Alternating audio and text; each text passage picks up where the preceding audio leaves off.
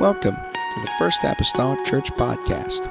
Our church mission is to love as God loves, showing compassion to every soul, thus winning those souls and equipping them to be sent out to plant and to harvest. Thank you for joining us today, and we hope that you are blessed by today's podcast.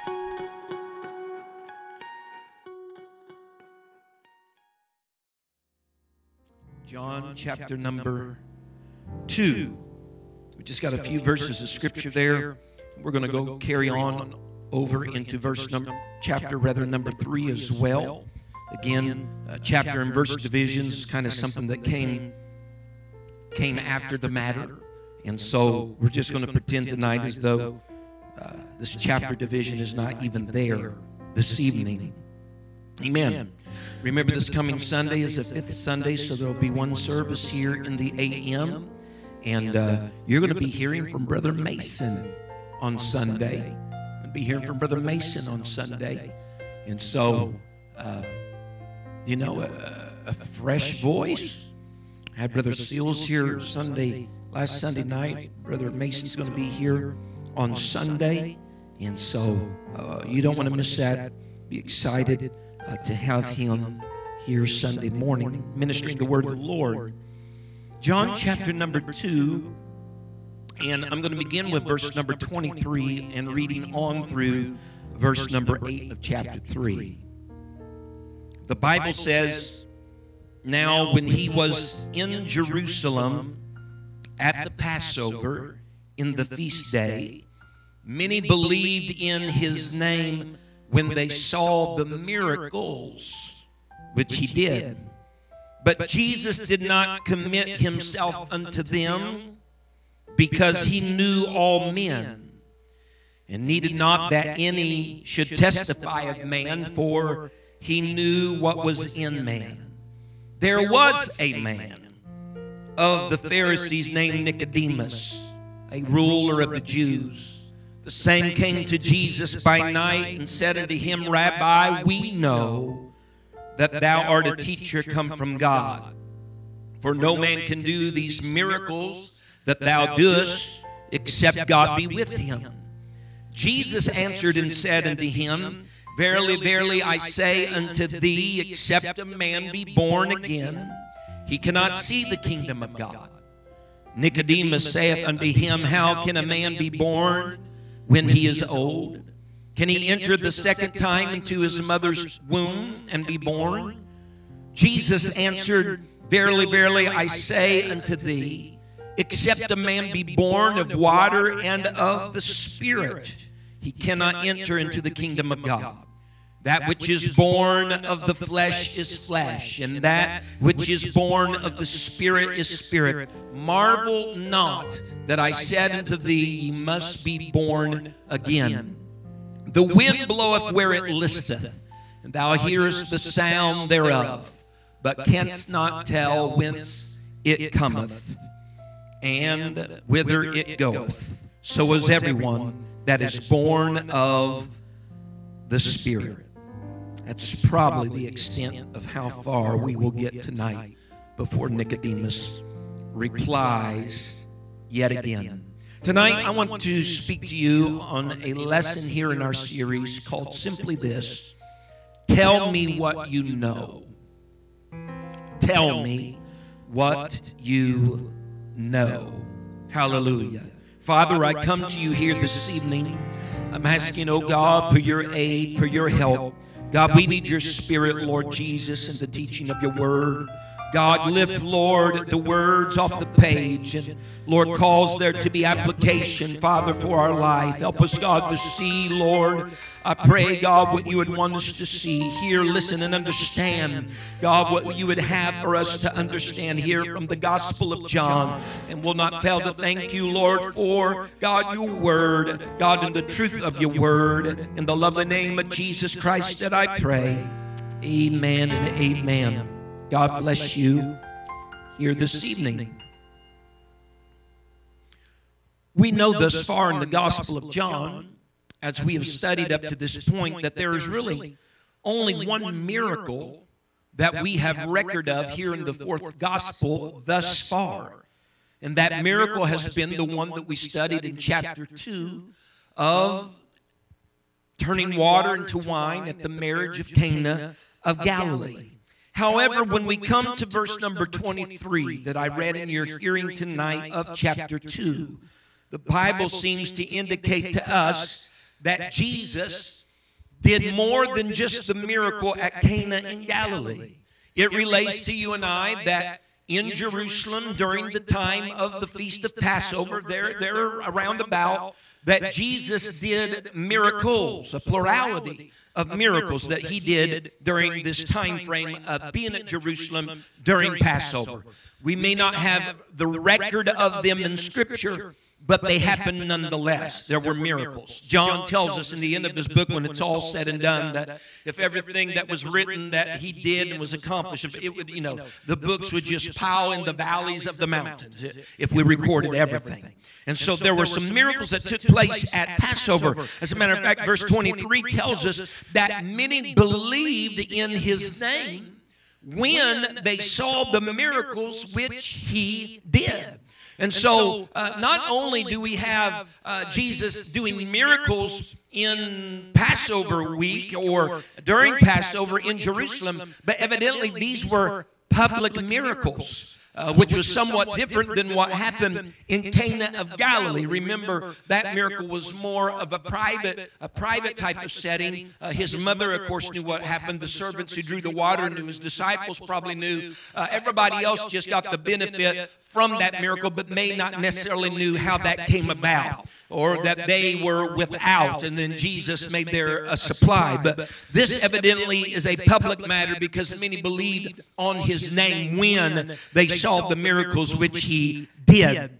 Something that is typical throughout the Scripture, particularly in the New Testament, and that is often miracles that are done by Jesus or even by his disciples. These miracles were oftentimes done for a purpose, in part to draw a crowd to the region, the area, or to the people. It drew a crowd to where the miracle took place and where it happened. And often what would happen then, after the crowd gathered as a result of the miracle or miracles, then that disciple or Jesus himself would then direct the people's attention toward some greater truth. All right? You have a gathering of people because of the miracle, and then Jesus would direct them toward some greater truth. A truth that would no doubt surpass the miracle itself, because the miracles are great, all right? No one's going to say they're not. But in essence, miracles are, in reality, not to be anything more but complementary to his word. Complementary to him. They do not take center stage, but they play roles that are supportive of what's going on center stage. And so many times miracles done, crowds gathered, and then Jesus or his disciples would direct their attention to some greater truth. For instance, even in the Gospel of John that we will come to in weeks later, the Bible tells of a miracle that Jesus healed a blind man in John chapter number 9. But it's in that setting or in that time frame of healing the blind man, then that he declares to those that are in earshot, or the multitudes, or those that are aware of it, he declares to them that he is the light of the world, the greater truth. Also in John, we read in chapter number 6 that Jesus is one of those stories that's recorded of him feeding the multitudes, the feeding of the 5,000 that takes place. But it's in this same time frame and vein, after feeding the 5,000, the multitude with loaves and fishes, that he declares unto them that he is the bread of life, the greater truth. And so many times miracles were used in that way to bring people attention together, to convey some type of greater truth to them. Because in reality, folks, same then as is for today, Jesus didn't want people simply just to believe because of his doings, but he wanted them to believe because of his being, because of who he was. All right? Jesus desired through his earthly ministry, and even still yet today, he desires more than a crowd. He's looking for a church. right? Crowds, there's flux with them. They increase, they decrease, they expand, and then they fall away. You see that even through the scriptures. Sometimes Jesus would go up the mountain to do a little further teaching, and the multitude that was the base of the mountain didn't always make it to the peak because it required a little bit more effort on their part to get there. Right? And so he's not interested in a crowd. He's looking for a church. And so, for instance, when we understand that in John 6, where Jesus fed the multitudes, the Bible says that he went a little distance. He went across the Sea of Galilee, and he came to a place, and there were also some other little ships that came and followed him. And Jesus, in the most diplomatic and kindness way that he could, he kind of called them out on the matter. He says, "You're following me because you ate the loaves and the fishes." That's what he said to them. He said, you're following because of the loaves and the fishes. In other words, and I'm not real sure, I might be making up a word here, but he was telling them their followership was based upon his doings, upon what he had done. But again, Jesus wanted the people to follow him for who he was, his being, his character. If you will remember, this is already set as a stage and a background in the fourth gospel, the Gospel of John. Because we remember from John number 1, amen, that the Bible records that the world knew him not. His own received him not. But as many as did receive him, to them he gave power to become the sons of God. So he's wanting to be known by not what he does, but by who he is. All right? And so I'm saying all that here this evening because Jesus here in the scripture, they believed in his name when he had done these miracles during Passover at Jerusalem, when they saw the miracles that he had done. But the next verse tells us, though, although they believed in him because of his miracles, the scripture says that he did not commit himself unto them that believed. He did not commit himself to them that believed in his name after having seen the miracles. If I may put it just a little bit plainer here this evening, they believed Jesus, but Jesus didn't believe them. Amen. And the reason being is this, folks. The scripture goes on to tell us that Jesus knows man. All right? Jesus knows man. He knows what is in man. Jesus doesn't need somebody else to witness or testify on the behalf of man. Jesus knows the heart of man. Right? He doesn't need another's testimony. What that comes down to is this: we can't fool Jesus. He knows our intentions behind even our actions. Right? So he did not commit himself to them because evidently he knew something about those that were, quote unquote, believing in his name for his miracle's sake. That wasn't a truism, if you will, for him, their belief that they were exercising. And so what we have here in the scripture, this whole miracle and then what is conveyed as a belief of the people really brings us to a point of greater truth that is about to be expounded in John chapter number 3. There's that pattern of miracle, belief, and greater truth that is expounded. For that matter, whenever we consider some of the rest of John about Jesus knowing man and knowing what is in man, there are some conversations starting right here in John chapter number 3 that's going to bring that point to the surface, and it's going to highlight that point, because Jesus is going to begin to speak to Nicodemus, a ruler of the Jews, a Pharisee, and really he's going to talk to Nicodemus about some things that have not been made known, but Jesus knows. Later in the scripture, when we look at John 4, whenever Jesus has his conversation with the Samaritan woman, again, it's going to come to the surface that there's some things that don't have to be said that Jesus knows.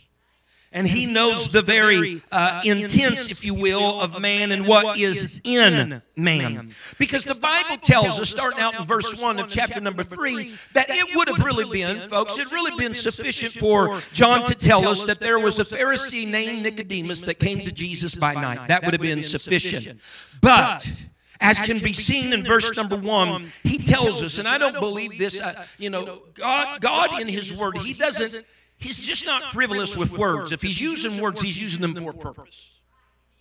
All right? And so he tells us, after we talk about how Jesus knows man, Jesus knows what's in man, he comes then, if there's no divisions there in the scripture, he comes and says, there was a man of the Pharisees named Nicodemus, a ruler of the Jews. Tying right in with everything there. In other words, Jesus knows something about Nicodemus.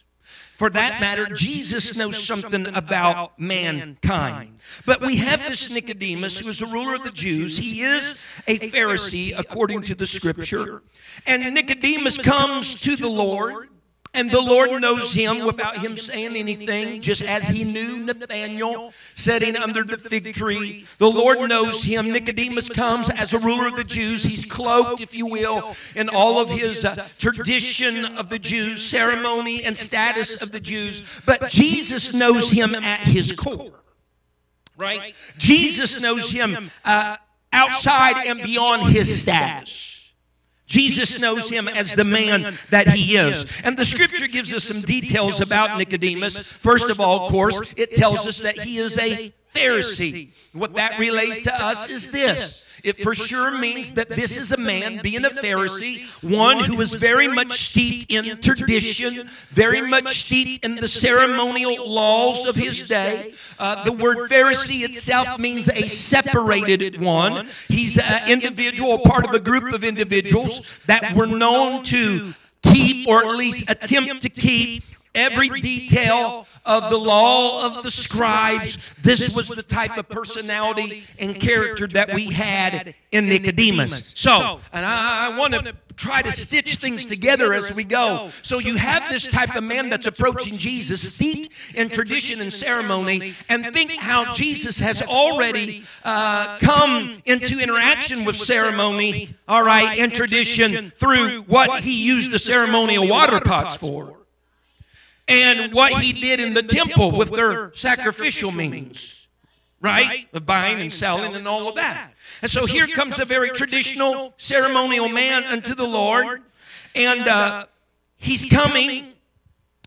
And what's going to happen in this scenario is that Jesus is really already been challenging the trappings and the ceremonies and all these things. He's been trying to call them out to a higher purpose. We're going to find out that Jesus is even going to do this for the man Nicodemus, who is a Pharisee. It isn't a surprise that Nicodemus would come to Jesus.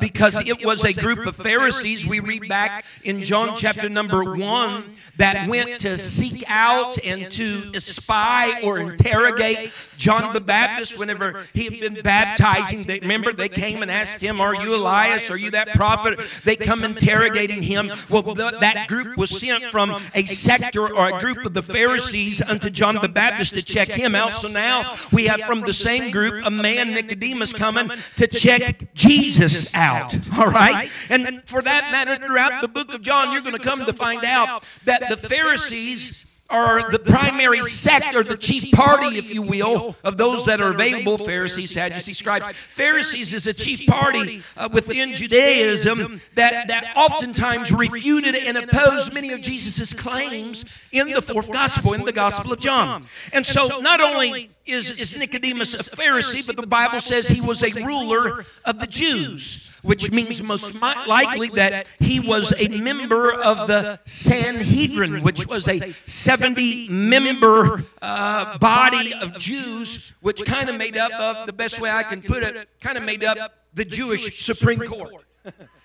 In certain ways, it was their Supreme Court in a certain measure. So that's a pretty prominent role among the Jews. So here's the contrast is here's a pretty notable man among their society coming to Jesus, a man who throughout Scripture will be revealed to be really the most notable man of all the world had ever known or seen. But at this particular time in John 3, Jesus is only known by, to Nicodemus for that matter, he's only known by his miracles. The Bible even tells us as much here in the Scripture that we'll look at in verse number 2 in just a moment. But there's a couple of things. The Bible says that Nicodemus came to Jesus by night. I'm just going to share with you a couple speculations of why the by night type of coming to Jesus. Why not day? There's a possibility that Jesus may have come to, or Nicodemus may have come to Jesus by night because being of the Sanhedrin, of that high-profile sector of the Jewish people, perhaps he wanted to keep this meeting somewhat under secrecy of going to Jesus. Or another speculation might be the reason why Nicodemus went to see Jesus at night, because it was known in that day, it was custom for them, particularly rabbis, who, that's what Nicodemus even addressed Jesus as, a rabbi, a teacher, although we don't necessarily see him having any formal training as a rabbi, yet he addresses him as a rabbi. Typically, rabbis were known to keep studying into the night, all right, even in isolation, and so this would be a good opportunity for someone to shave off some time and be able to find Jesus alone and by himself. Nonetheless, the Bible tells us in verse 2 that Nicodemus is there because, as others had come around him, because of Jesus' miracles. He tells us that we know that thou art a teacher come from God, for no man can do these miracles that thou doest. So Nicodemus is there because of the miracles. We have no record. We have no record in Scripture that Nicodemus saw a miracle that Jesus did. We have no record that he was there when Jesus performed one of his miracles. But we do know that he states, we know that thou art a teacher come from God. And so when he says we know, perhaps Nicodemus, and this is a total perhaps, maybe he's speaking on behalf of himself and perhaps some of the other Sanhedrin members. Maybe some of them saw Jesus do one of these miracles. And you know how it is among politics, they talk. Sorry about that. But anyway, there is conversation among them. And so maybe he could say, we know that thou art a teacher come from God, and nobody does miracles like these except God be with him. But look here, very important. Look what happens. Because this is really kind of peculiar. I know in my Bible, as a heading to chapter number 3, it says Nicodemus questions Jesus. And he does later, but he doesn't come out of the chute asking questions. He comes with a statement. Right?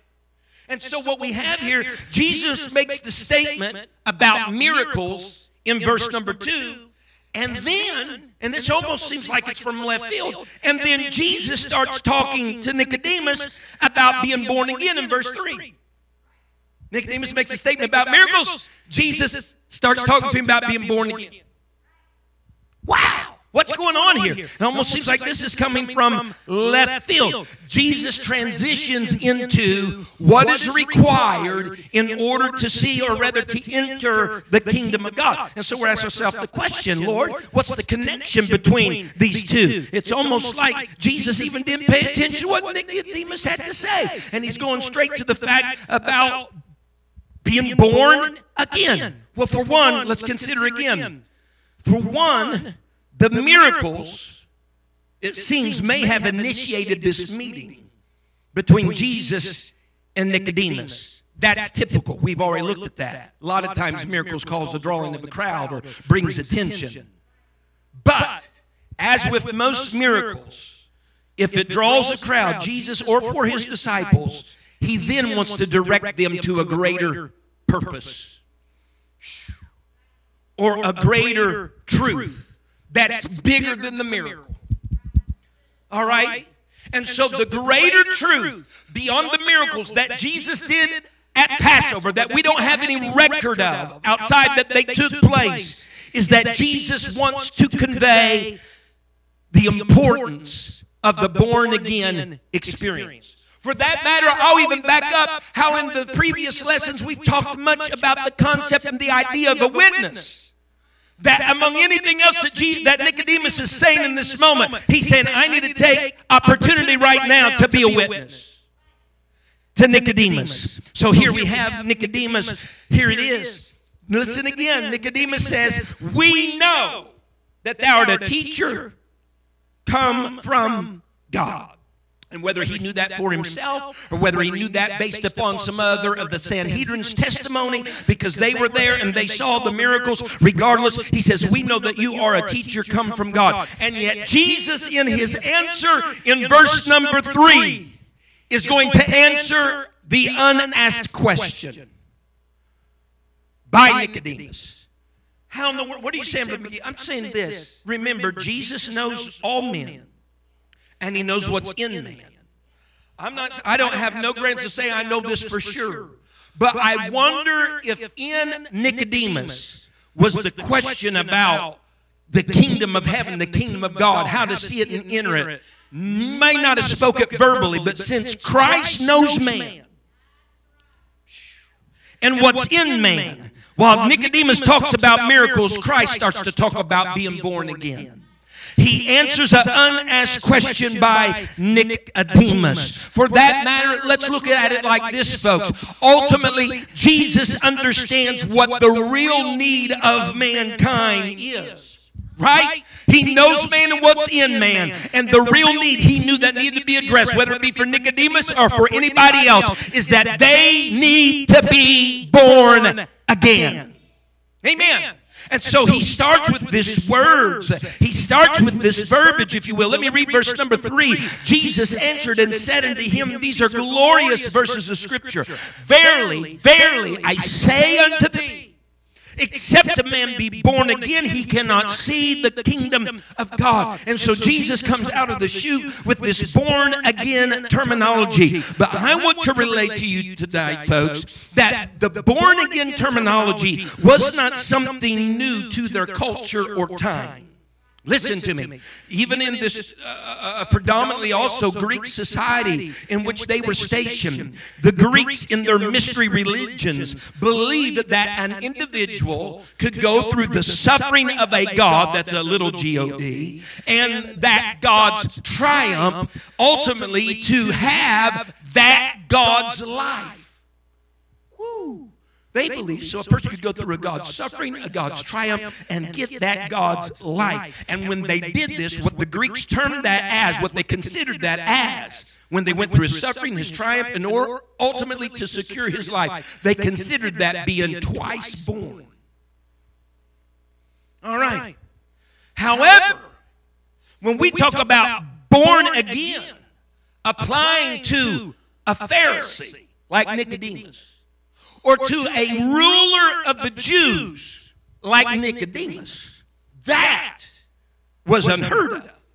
Because any individual from another faith or another religious belief or another sect of society that changed or adopted Judaism was considered reborn by the Jews. In other words, if a Greek came a part of Judaism, all right, that person was considered reborn.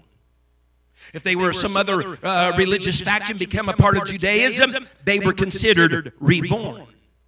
But the Jews believed that they were God's covenant people from the beginning. Nicodemus was a Jew. He was part of God's covenant people. And yet Jesus tells him later in Scripture, verse number 7, while he's talking to him about all this born again aspect, he says, marvel not that I said unto thee, ye must be born again. Because the kingdom of God thing, it's not a Jew thing. It's not a Gentile thing. All right? It's not a Greek thing. It's not a Roman thing. It's a God thing. Hallelujah. The Greek might get, if you will, reborn and become a part of Judaism. But the faith of Judaism and the people and the Jews and those that are part of that, they have to be born of water and spirit to be able to enter into the kingdom of God. Hallelujah. But what I'm getting at tonight is this. The terminology was not foreign to Nicodemus or this people. The Greeks used the idea of twice born. The Jews, even those that would change their faith into Judaism, amen, considered them reborn.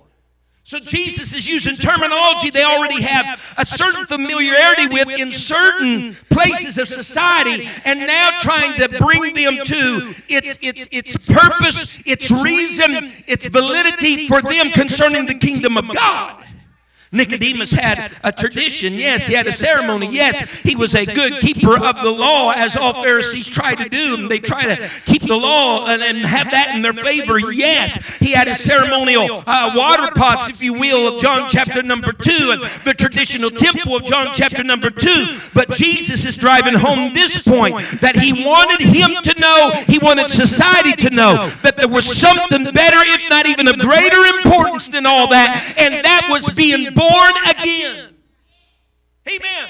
If you look at verse number 7, where he told him, marvel not that I said unto thee, ye must be born again. The ye must be born again. The ye is plural. And so what that means is he's encompassing more than Nicodemus in this. That circle perhaps encompasses the Sanhedrin that he was a member of, the Pharisees perhaps he was a part of. Perhaps that plural ye encircles the whole world, that we'll find in verse number 16, that God so loved that he gave his only begotten Son. Hallelujah. Because the scope of the Lord, even particularly here in John 3, was more than a Jew thing. Huh? I know there's times he says, I've come to those of the house of Israel. There are times of that. But then we see it getting breached open a little wider and encompassing Gentiles and Samaritans. But here from even John 3 and 3:16, he loved the world. Amen. So much that he gave his only begotten Son for them. And so Nicodemus, we glean from verse number 4, that Nicodemus didn't totally understand the correct aspect that Jesus was speaking of when he said, born again. And with good purpose, perhaps. With good purpose.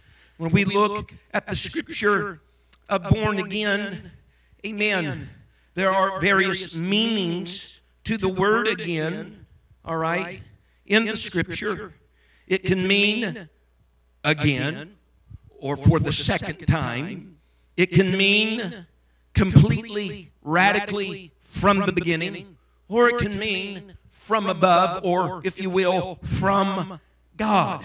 And so we see Nicodemus, we see his understanding as he poses the questions in verse number 4. How can a man be born when he is old? Well, that kind of lingers toward one definition of again. In other words, can an old man go back to the beginning, right? Huh? Or how can he enter the second time, is the word that our English Bible uses, the second time into his mother's womb and be born. Again, that kind of renders to that fact of again, or the second time rendering of meaning.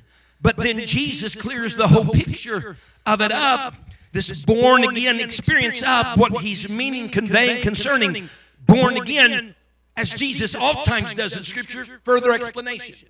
Let me say something that brings me great comfort about Jesus. Many times when he first answered people, they didn't understand what his answer was, and he gave further explanation in order to clarify what he said. That gives me great comfort as a pastor, because I'm not always understood the first time. Amen. Sometimes it takes further explanation, amen, to understand. And so Jesus gives further explanation concerning this born again. As a matter of fact, you see what Jesus uses here in Scripture, whether you're aware of it or not. It is really a literary device that we see often in the Bible. We see it played out many times in the Psalms, greatly within the Proverbs, and what's known in literary structure, a literary device, as a parallelism, which basically says there's one line, and like then another line kind of gives more detail or interpretation to the first. So what I'm saying is this. We see what Jesus says in verse 3, and then after Nicodemus' questions in verse number 4, we see what Jesus says in verse number 5. Verse number 5 parallels verse number 3. In verse number 3, the Bible says, Jesus said, except a man be born again, he cannot see the kingdom of God. the further detail, the interpretation, the further explanation of Jesus to Nicodemus is in verse number 5. It parallels verse number 3. Except a man be born of water and of spirit. So he's further defining what this born again is. Born of water and spirit. He cannot enter. That even gives explanation. Because the first time he said you cannot see the kingdom. The second time he gives further explanation. You cannot enter into the kingdom. Cannot enter into the kingdom of God. It's a plain literary device of parallelism, amen, that is being used here in the scripture. And so everything that Jesus is relaying to Nicodemus at this point of time, our dear author, John the Beloved, has already been conditioning our minds and us for in the opening chapter of chapter number 1 of the Gospel of John. Because John told the people, he told them they needed to receive Jesus, and when they received Jesus, that Jesus would give them power to become the sons of God, who were what? Not born of the blood, nor the will of the flesh, nor the will of man, but of God. Or if you will, born again, born from God, born from above. John's already been conditioning us concerning these things. If you consider the Gospel of Matthew, Matthew writes a section of Scripture there in Matthew chapter 18, when Jesus' disciples were asking Jesus, they said, Jesus, who is the greatest in the kingdom of heaven? And Jesus, when they asked the question, who is the greatest in the kingdom of heaven, he called a little child to him and set him in the midst of them. All right? Now this is interesting, because before Jesus answers their question, he answers a question that they didn't ask. They said, who is the greatest in the kingdom of heaven? He calls a child, sets him in the midst of them, and before he tells them who's the greatest in the kingdom, he shows them who it was that was in the kingdom. Watch it right now. Matthew 18, verse 3. Jesus is speaking here. He said, verily I say unto you, remember their question, who's the greatest? Verily I say unto you, except ye be converted and become as little children, ye shall not enter into the kingdom of heaven. Jesus saying we got the cart before the horse. Don't worry about who's the greatest until you're in it. Right? And he says, so here's what one is like. You must be converted and become as a little children. In other words, here it is again. If you want to know who is the greatest, let's first get in the kingdom. Amen. Before we start talking about that. And whenever he says you must become as a little children, he's not then through that admonishing us to become like little children in the sense that we're supposed to become innocent or we're supposed to have easy believism. No. Figuratively, he was talking about being born again. Become as little children. Have your new birth. Right? Be born again. It's then after that he finally answers their question about the greatest, amen, in the kingdom. And he uses the child again to show that you must be humble as a child in order to be greatest in the kingdom. And so Jesus is being all throughout the Gospels, all throughout the book of Acts, throughout the epistles, through those who wrote, talking about this born again experience, right? Because what was his purpose that the scripture tells us in the gospel? It was to seek and save that which was lost. And here's the great thing, and very hard for Nicodemus and people like him to accept, that they needed saving. All right? And that's a big speed bump for many to get over still yet in our day. That they need saving.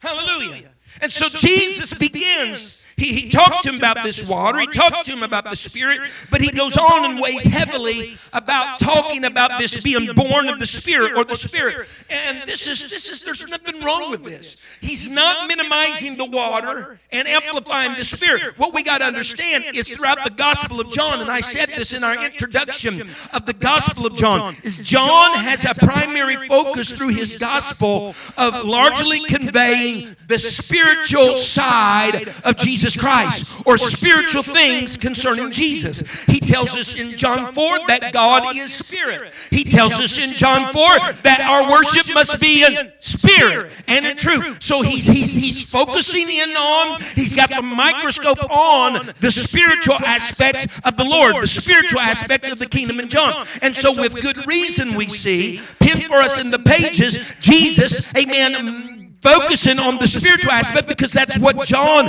is in a stream of writing, the spiritual aspect, if you will. But that does not, and I want to say this again, that does not minimize the being born of the water.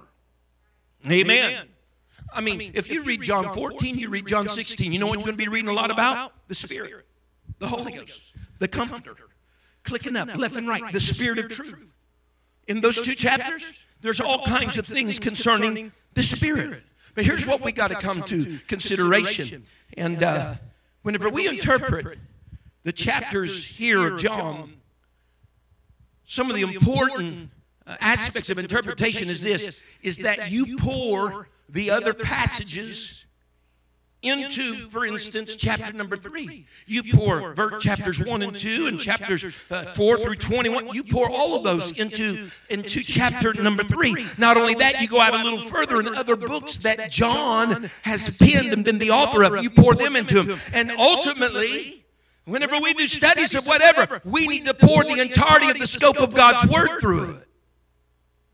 What does that mean then, Brother McGee? Well, what that means is this. Water, thus far already in the book of John, has been spoken of, and it's been spoken of in association with baptism. Jesus being baptized, right? Jesus being baptized. John the Baptist stated even in Scripture, he said, I baptize with water. John baptized Jesus. John baptizing with water is oft-time, even in God's Word, referred to as John's baptism. It was a baptism unto repentance, as the Scripture says, right? And so, okay, so being born of water and of Spirit, that means we need to be born of John's baptism in Spirit. Hold on. We need to pour the whole corpus of Scripture through this, right? Because whenever we consider John's baptism, we go through the pages of the book of Acts and we come up on Acts chapter 19, where there's a group of people from Ephesus that's been baptized, yes, but when asked how, they've been baptized according to what? John's baptism. And whenever it was learned they've been baptized according to John's baptism, what takes place? They are baptized again in the name of the Lord Jesus. And when they laid hands on them, they received the gift of the Holy Ghost, born of the Spirit, and began to speak in tongues. And so I have no problem with being born of water and of Spirit, because I'm considering John, I'm considering books John has written, but I'm considering the whole panorama of Scripture and pouring through there. Understand then, being born of water is speaking to me about baptism, and being born of the Spirit is speaking to me about the infilling of the Holy Ghost. For that matter, culturally, consider just culturally, when some person of another faith, again, came to Judaism, which they were considered reborn, if they came to Judaism from some other faith, it was necessary for them to be baptized. They were supposed to be baptized. And what baptism was doing for them in that moment, it was part, and notice, it was part of their conversion. Not so much so given a confession that they had been converted. It was part of their conversion. It helped them cross that social boundary from one community, perhaps a Greek and now a Jew. Amen. As a matter of fact, scholars in history reach that baptism was a vital step in the conversion process. Hallelujah. Amen. Furthermore, the other Gospels, Matthew, Mark, amen, Luke, the book of Acts, the epistles that are written, all talk about water baptism, and many times in conjunction with Spirit baptism. baptism. Amen. There is a baptism the Scripture speaks of that's for the remission of sins, according to Acts 2:38. There is a baptism the Bible speaks of, or baptism in the mode that when we're baptized, we call upon the name of the Lord. Amen. The epistle reads that there is a washing of regeneration. Amen. Baptism. So quite frankly, listen to me very carefully here. If our goal is to be like Jesus, and it is, he was literally born of the flesh. He was born of a woman, Mary. But he was also born of the Spirit. The Holy Ghost conceived inside of her. So to be like Jesus, we need to be born of the flesh, but also of the Spirit. Because flesh begets flesh, and spirit begets spirit. Right? Jesus hungers and thirsts on his mommy's side flesh. But he feeds the hungry on the spiritual aspect side of his dad.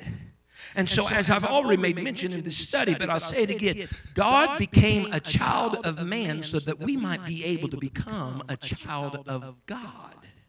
John 3 and verse number 8, and I'm hastening, just give me another 2 hours. John 3 and verse number 8, I'm joking. The wind bloweth where it listeth, Jesus says, and thou hearest the sound thereof, but canst not tell whence it cometh and whither it goeth. So is everyone that is born of the Spirit. Again, here's John in the writing showcasing Jesus speaking about the Spirit. So, the society in which Nicodemus lived was familiar with some type, okay, and I say that broadly and generally like that, some type of baptism. But the Spirit baptism was totally new to them.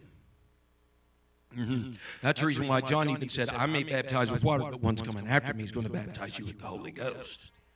It's totally new to them. The Spirit baptism was 100% totally attributed to Jesus Christ. And so Jesus explains a little more and highlights this for Nicodemus.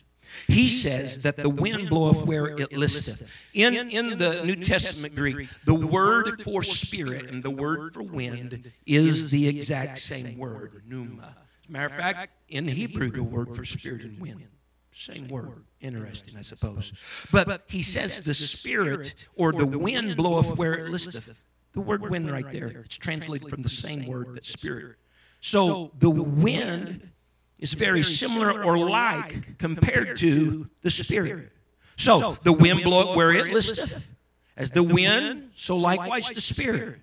The wind blows where it desires, the Spirit blows where it desires. He says you hear the sound of the wind, but you can't tell where it came from or where it goes. In other words, you hear the sound. Now, I want to stop right here and pause for a moment. He says you hear the sound of the wind, you don't know where it comes, where it goes. Likewise would be the Spirit. It comes, you hear the sound. Everybody say sound in the audience. Amen. Sound. I looked up the word sound. This was interesting to me. I don't guess I never paused just to ever do this. I looked up the word sound in the Greek. It means a tone, a language, noise, sound, a voice. That's interesting to me. He says the wind, you'll hear the sound, a tone, a language, a noise, a sound, or a voice. See, that really comes into play whenever I begin to think about the Spirit. You'll hear the sound, those that are the Spirit blowing where it desires. You'll hear the sound, the tone, the language, the voice of it. The Bible says in Acts 2 and verse number 2, and suddenly there came a sound from heaven as of a rushing mighty wind, and it filled all the house where they were sitting. We're talking about the day of Pentecost, those that are in the upper room, verse 3. And there appeared unto them cloven tongues like as of fire, and it sat upon each of them, verse 4. And they were all filled with the Holy Ghost, that Spirit, and began to speak with other tongues, that sound. So verse 2, you have sound from heaven, and it was the wind. Verse 3, you have the Spirit, and you have a language. You have a voice.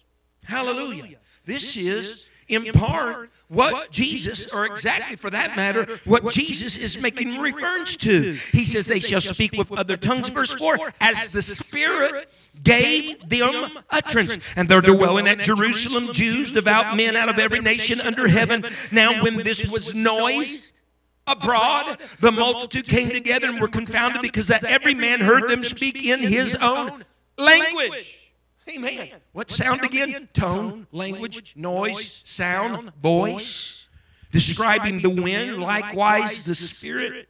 And so we understand that Jesus is talking to Nicodemus about something that will be made available, all right, to all nations and every people through his own death. All right? He's talking to Nicodemus about something that will be available in reality. Later in John 7, we'll look at this when we get there, but Jesus, he's talking about the Holy Ghost, and there's a little phrase there that John includes for our understanding, and John relates that the Holy Ghost was not yet given because Jesus had not yet been glorified. And he is making reference to being crucified on the cross. Nonetheless, Jesus informs Nicodemus in verse number 8. He says, so is everyone that is born of the Spirit. Jesus informs Nicodemus that everyone that is born of the Spirit will produce sound just like the wind produces sound. They will produce a tone, a language, a voice. I guess what I'm trying to convey is this. It's not that some do and some don't. He said, so is everyone that is born of the Spirit. And so we stand back in just this little setting of Scripture tonight and think, how can all of this that Jesus explained and said flow from one man's simple recognition of Jesus' miracles? Because all that Nicodemus really did, and I'm closing, all that Nicodemus really did was shared with Jesus what he knew about Jesus. And so Jesus turns it around and shares with Nicodemus what he knew about mankind. They needed to be born again. And the voice of Jesus that sounded in that day, and that knowledge that he had of mankind then, no doubt is still yet true for mankind today. You need to be born again of the water and of the Spirit, or you cannot enter into the kingdom of God. So tell me, please, what do you know? Amen. God bless you tonight. I'm going to pray here. Brother Mason will be here on Sunday. Amen. You don't want to miss that. I'm going to pray tonight that God would take his word. Amen. That it wouldn't just be tucked back in some dark cobweb corner of our mind somewhere, our heart, but he would bring it to the forefront of our minds, the forefront of our hearts. Let it weigh heavily there as we ponder, amen, his word and what Jesus spoke to Nicodemus being applicable for all of mankind. Father. Thank you for listening. If you would like more information about our services and activities, you can find us on Facebook, Instagram, and Twitter with the username FACMC. Again, that's FACMC. Thank you, and have a blessed day.